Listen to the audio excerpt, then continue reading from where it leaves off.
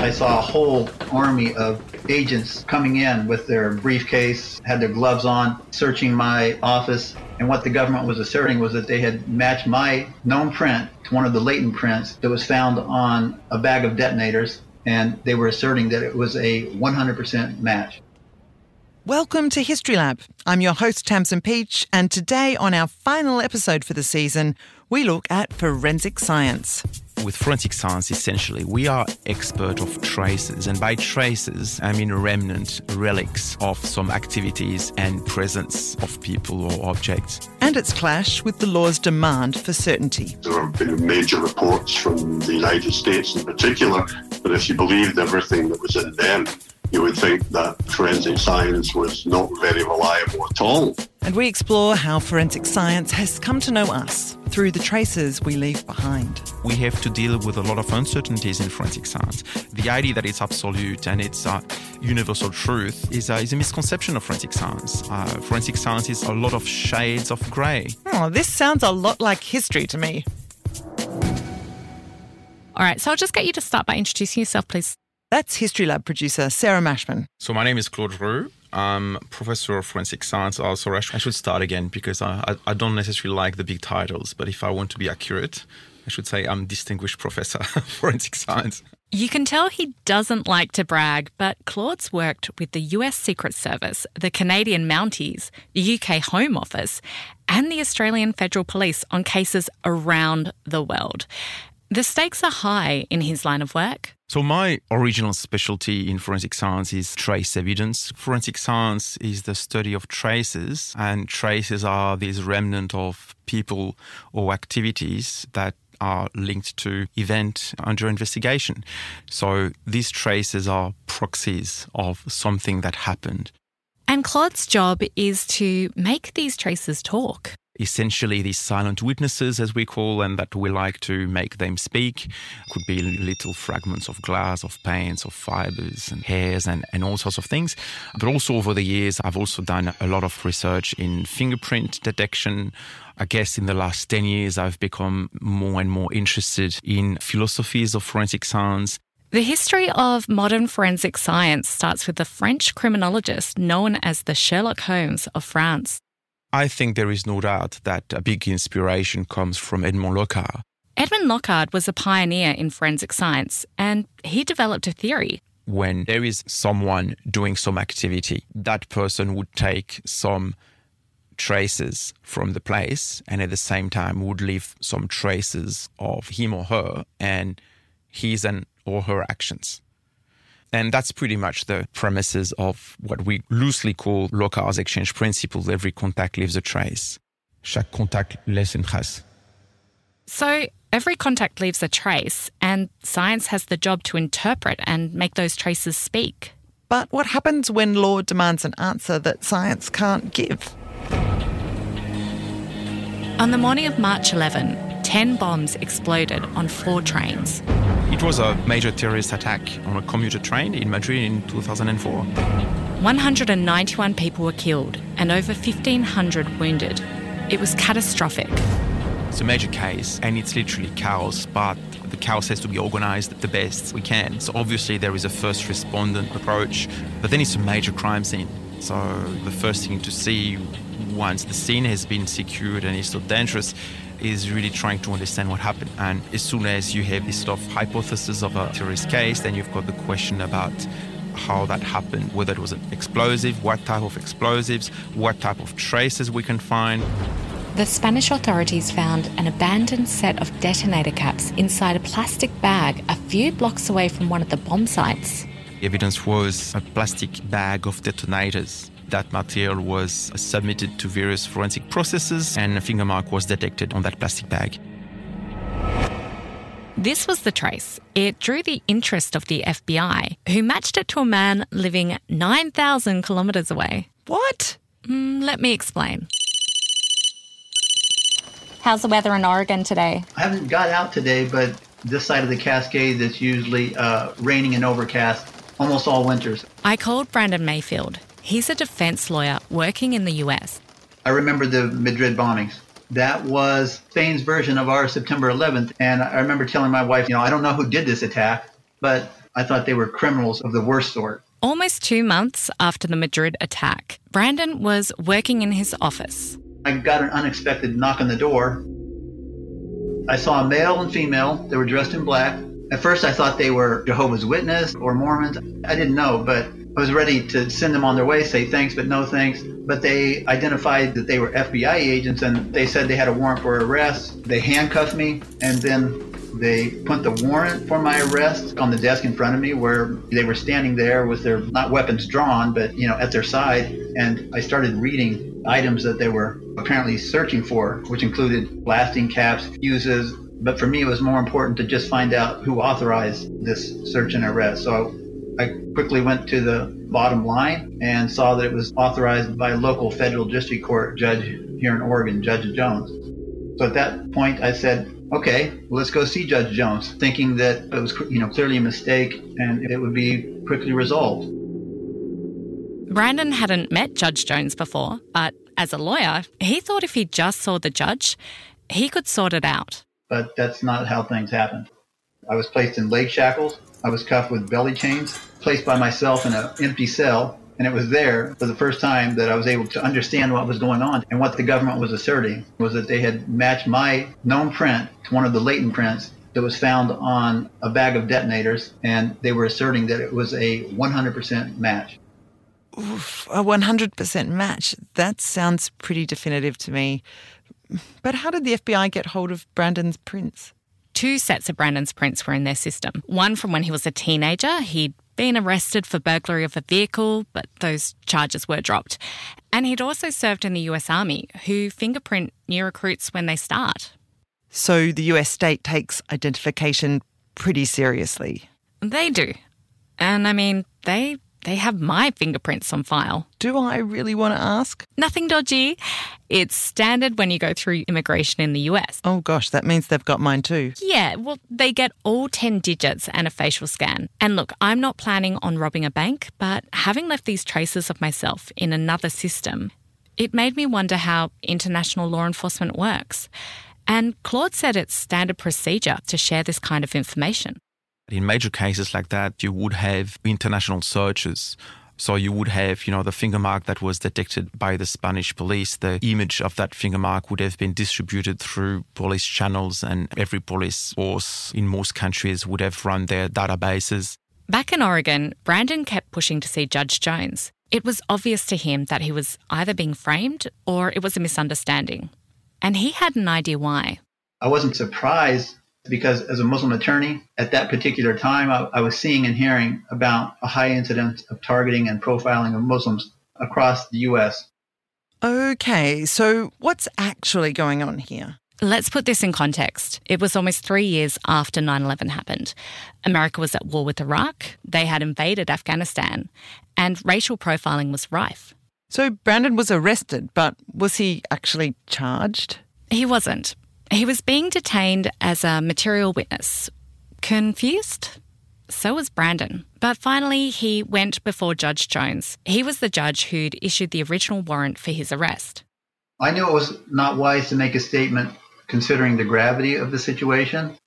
But I said to him, as I said, Your Honor, that's not my print. If it is, I have no idea how it got there. And then after reflecting, again said, Your Honor, definitively, that's not my print. His reaction was essentially, well, here we have an assertion that this is my print by the government, 100% identification, and we've convicted people on murder with little more than a print. Right away, I just felt the walls of injustice closing in quickly around me. I was strip searched. I was stripped of my dignity. I was humiliated. I felt crushed and overwhelmed by the absurdity and the hopelessness of this entire situation.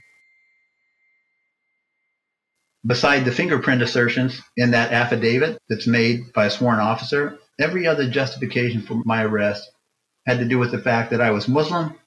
I was married to Mona Mohammed. She was an Egyptian, nationalized citizen. I represented Muslim clients, and they even noted that I was seen going to and from a local mosque. I was treated like a common criminal, but even worse. Actually like a terrorist. The FBI were building a case against Brandon, but they denied that the primary reason for the investigation was because of his religion. I have a question. The FBI connected Brandon, who was from Oregon, to a fingerprint on a bag in Spain. Had he been travelling? He says he hadn't, and the FBI had checked the national tracking system. It did not show any airline travel or border crossings in Brandon's name. I don't think I'd been out of the country for a year.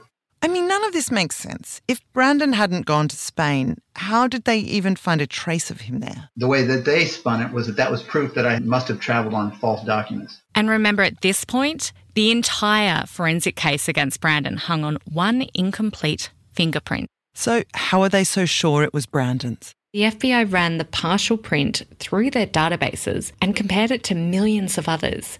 This automated search produced a list of 20 candidate prints, but Brandon's wasn't the number one match. It's not uncommon that in the end, the correct fingerprint is not number one. It's quite often in the top, but it's really not uncommon not being number one or two. So the tech can't give an answer by itself. That's when the FBI examiners step in. They manually analyse the print. What does that look like? Well, an FBI examiner does a side-by-side comparison of the 20 potential matches. They look for what's similar and what's different. In this case, the examiner concluded it was Brandon's print. He showed it to his colleague who agreed, and so did their boss. So right from the start, there is a lot of decision-making that has to be done, and the result has to be interpreted. And I think many people haven't understood over the years. They always thought that finger mark was evidence of fact.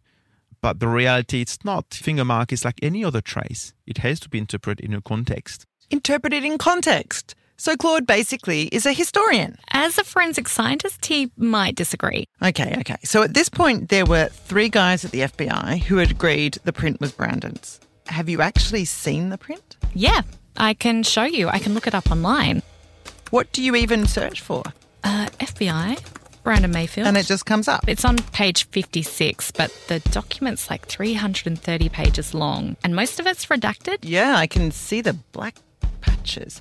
Okay, so this is it. Yeah, this is the print that was found on the plastic bag.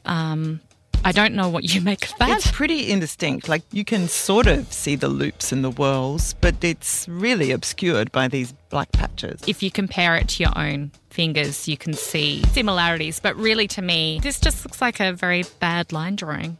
Clearly, we are both confused.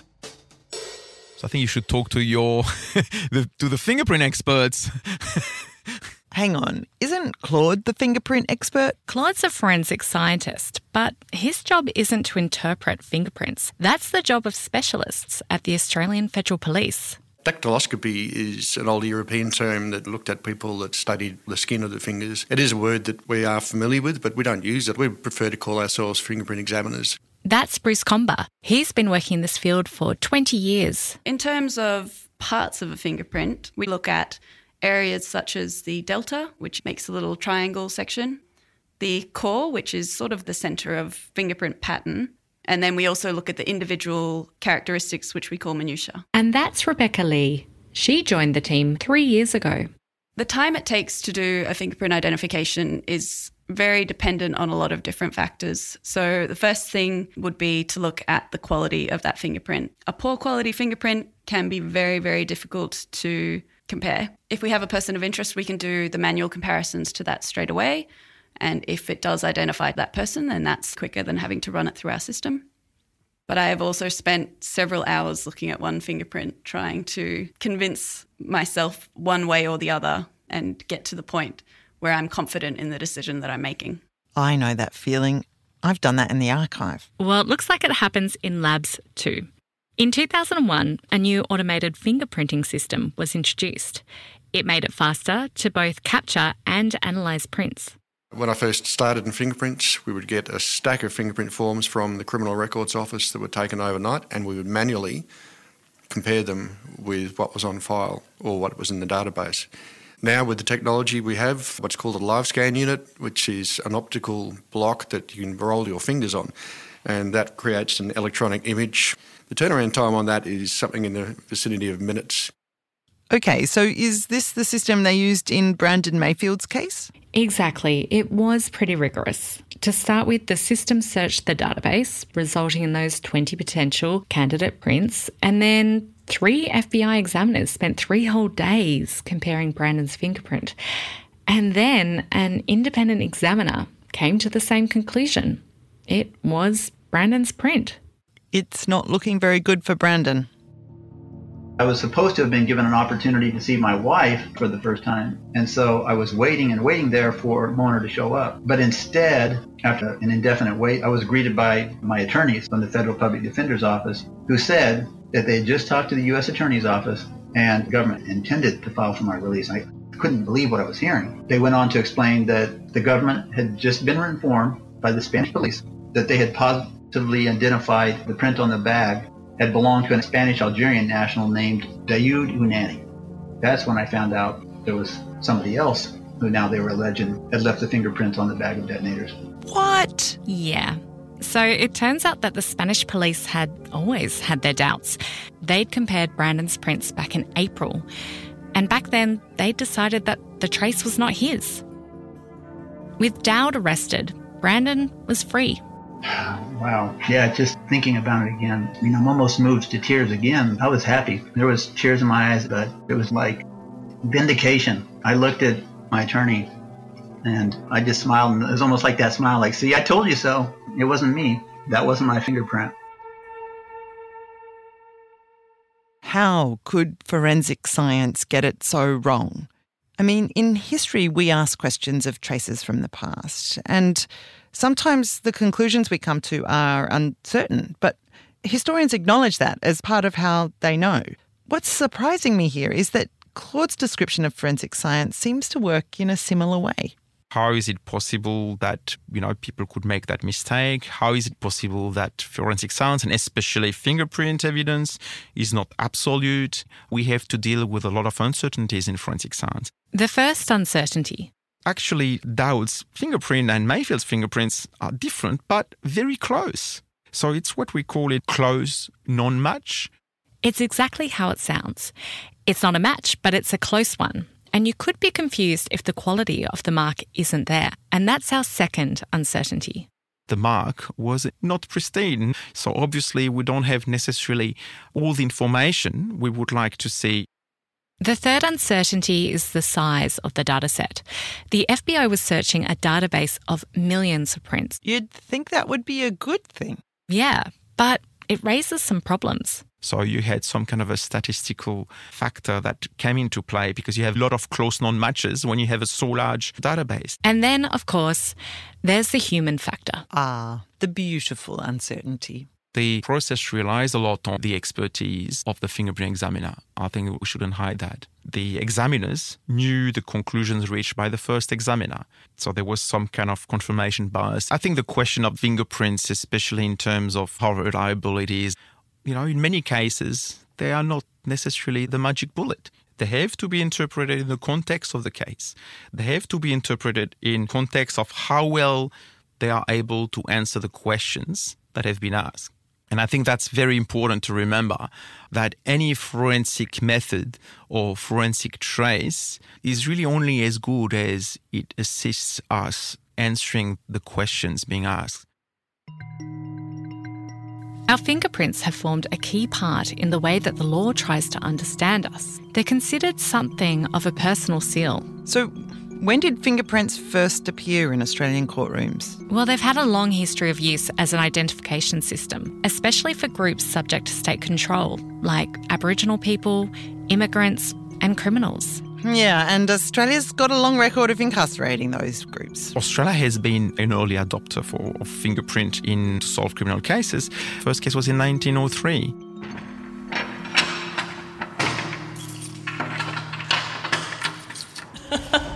Never seen a ghost here. The building's made of sandstone, so it's always a little bit chillier than outside. Nerida Campbell is a curator at the Justice and Police Museum in central Sydney. She spent some time looking into the man who was in charge of Australia's first fingerprinting bureau. Walter Henry Childs, he was particularly interested in new science and technology and how it could be used to make police officers better at their jobs and to make their jobs easier. And he seems to have been a remarkably curious person. He was apparently also quite a bon vivant. That's how he was described in the papers at the time. Police were quick to embrace fingerprinting. It was a tool that they could see would, make their jobs easier. The police was sold on this new technique as a game changer. Some criminals would actually plead guilty in the face of fingerprinting evidence before it was even used against them in a court because they felt that it was such a strong evidentiary tool. Okay, so the police and criminals were convinced, but what about the courts? When fingerprinting was first introduced, there were some challenges in the courts because they weren't quite sure about how fingerprinting evidence fitted into the traditional forms of evidence. There was a famous case in 1912 in Melbourne. A thief broke into a jeweller's. The thief robbed a safe and he might have got away with it, but he got thirsty and drank a bottle of ginger beer, which he left at the scene of the crime. On this bottle were 3 fingerprints. 2 were unusable, but 1 was good. And the Victorian police were able to link that fingerprint to a suspect. They arrested a man called Ed Parker. And what's remarkable about this case was it was the first time in Australia that someone was convicted with a fingerprint serving as the sole piece of evidence. The jury was being asked to make a decision based purely on fingerprints, and they brought Walter Henry Childs down from New South Wales as a fingerprinting expert to testify in this case. And during that case, he actually said that no 2 people had fingerprints that were alike, which was an amazing statement for that time and one that was met by disbelief. 29,000 fingerprints had been compared to the mark left on the ginger beer bottle. 29,000? Come on. In 1912, there was maybe over 500,000 people in Melbourne? I mean, it's not exactly definitive. I know, but the jury was convinced. They found Parker guilty, and Judge Johnson sentenced him to 7 years hard labour. I found the judge's sentencing comments in a newspaper article in the Daily News from 1912. You are one of the most dangerous species of criminals. You have been engaged in offences of a serious character, skillfully executed and leaving no trace. Had it not been for the fingerprints, that blessed improvement in the means of detecting crime, you would have gone unwhipped of justice. Parker ended up appealing the case on the basis that there was no other evidence. The only evidence against him was fingerprinting evidence, and was that good enough, strong enough in a court in 1912? And most of us think our fingerprints are unique, but is this really the case? This question of fingerprints are unique. I think it's the wrong question. It's impossible to have every single fingerprint of every single individual that is born and gives the impression that forensic science is really absolute truth and black and white. It turns out over in France, Edmond Locard had been thinking about that question too. At the time when fingerprints had central stage, Locard had a very interesting story, really warning people about focusing on only one type of traces. And he said that if there has been break and enter in a bar at night and we find a fingerprint, this fingerprint may be very good to identify the person who left it and was on the premises. But if the defendant is saying, okay, I was in this bar because I'm the waitress lover, fingerprints are not very good at distinguishing between lovers and thieves.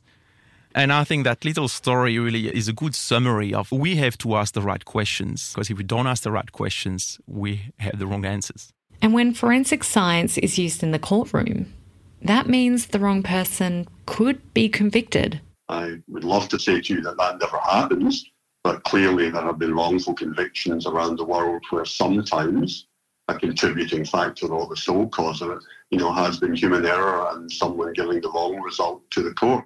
James Robertson grew up in Glasgow. For 20 years, he was the head of forensic science for the Australian Federal Police. Look, I've been involved in a number of major commissions, royal commissions around the world that have looked at wrongful convictions. In fact, it was one of those cases, the Splat Royal Commission, that first brought me to Australia in 1983.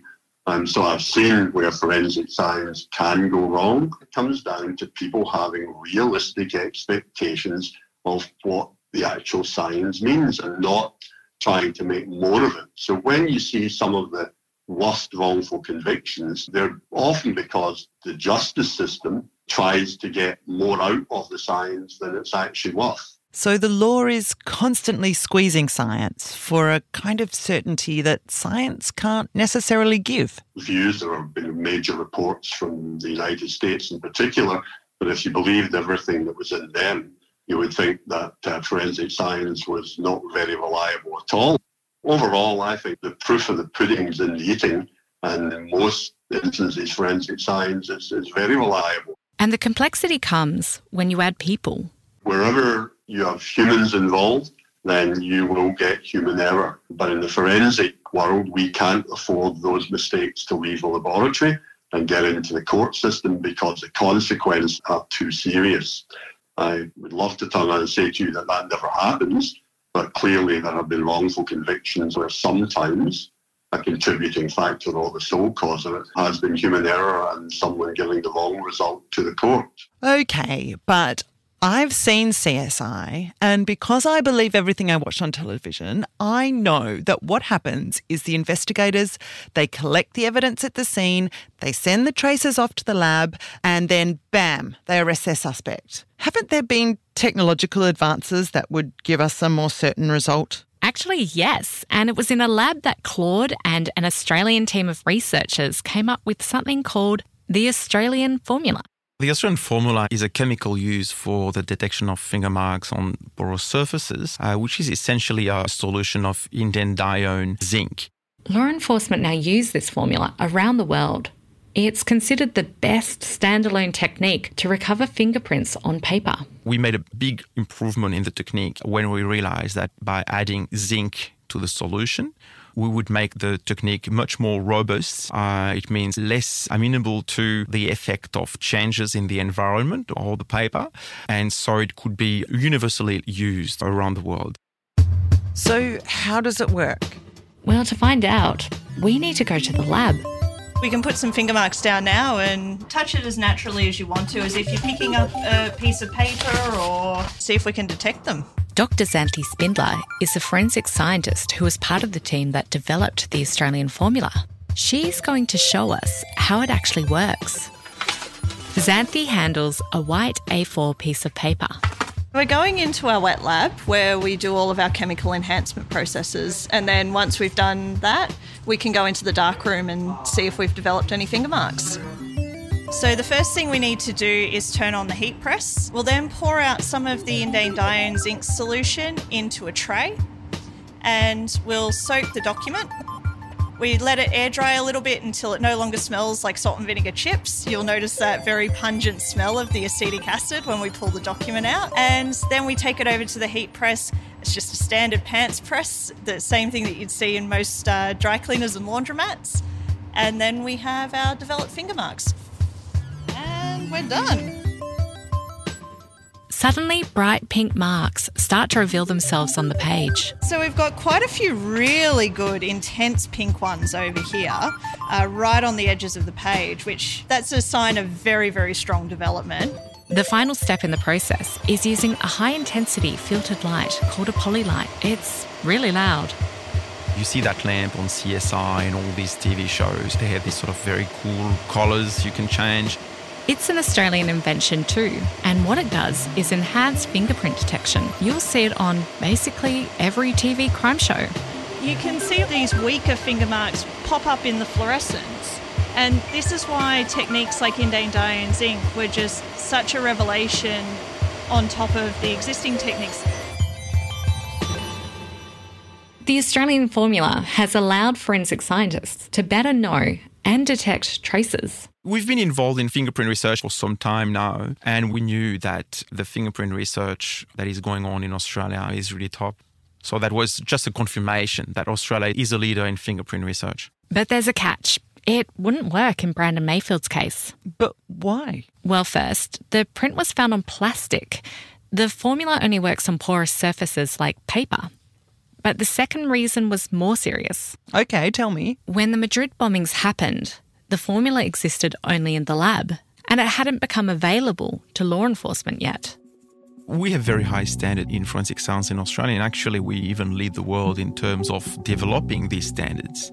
But we shouldn't think either that by having standards we have a magic bullet, because it's only part of a whole ecosystem. And that's something that Brandon Mayfield has known all along. It's good to have science in the courtroom, and forensic science is a useful tool. In law school, we're taught that every piece of evidence is like a brick in a wall. But the problem we have with the forensics community, particularly for fingerprint forensics, is they treat identification as the whole wall.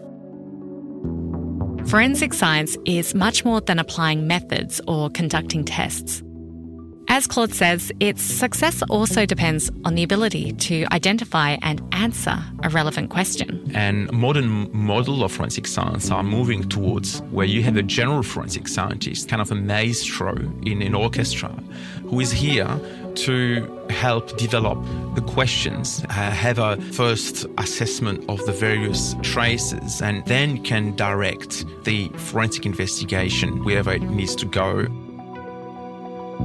Technology will help more and more, but nevertheless, we don't have an automatic vacuum cleaner that can go through the scene and collect the relevant traces by itself and then bring to the lab. The only way to collect and recognize the relevant traces is for a human to work through hypotheses. And the development of hypotheses is something which, at this stage, the human brain is still way, way, way better than any machine. I think it's more a question of process and how we use the information and how we manage the uncertainty that is inherent to forensic science. And the uncertainty that is inherent to life. Because I, for one, am glad that humans are at the centre of these decisions. I don't want to live in a world where machines trained on dodgy data sets determine our fate in courts of law. And I think the courts are always going to squeeze science for certainty. So it's good to know that Claude and his field exist in the gap between them. You've been listening to History Lab. This is the final episode in our 4-part series on the law's way of knowing, where we have looked at histories that intersect with the law. Special thanks to our first collaborating STEM academic, Professor Claude Roux from the Centre for Forensic Science at UTS. Claude is also the current president of the International Association of Forensic Sciences. The Australian formula was developed by his team at UTS in conjunction with collaborators from the University of Canberra and the Australian Federal Police. This episode was made by producer Sarah Mashman. The executive producer is Emma Lancaster, sound engineer and mixing by Output Media, and our story consultant and editor was Belinda Lopez. Thank you to everyone who contributed to this episode. To Nerida Campbell from Sydney Living Museum, Rebecca Lee and Bruce Comber from the Australian Federal Police, Xanthi Spindler from the University of Technology Sydney, James Robertson from the National Centre for Forensic Studies, and Brandon Mayfield, who is still practicing law in Oregon. Thanks also go to Celine Van Gold, founder of the Sydney Exoneration Project, Chris Leonard from Western Sydney University, and Simon Walsh from the Australian Federal Police. A special thanks to Joel Barnes for playing Judge Johnson from 1912. You can find out more about the Australian Formula and the Centre for Forensic Science on our website, historylab.net, where you can also listen to some bonus content on the future of the discipline. History Lab is made on the lands of the Gadigal people of the Eora Nation, whose land was never ceded. It is made by the Australian Centre for Public History and Impact Studios at UTS in collaboration with our media partner, 2SER 107.3 FM.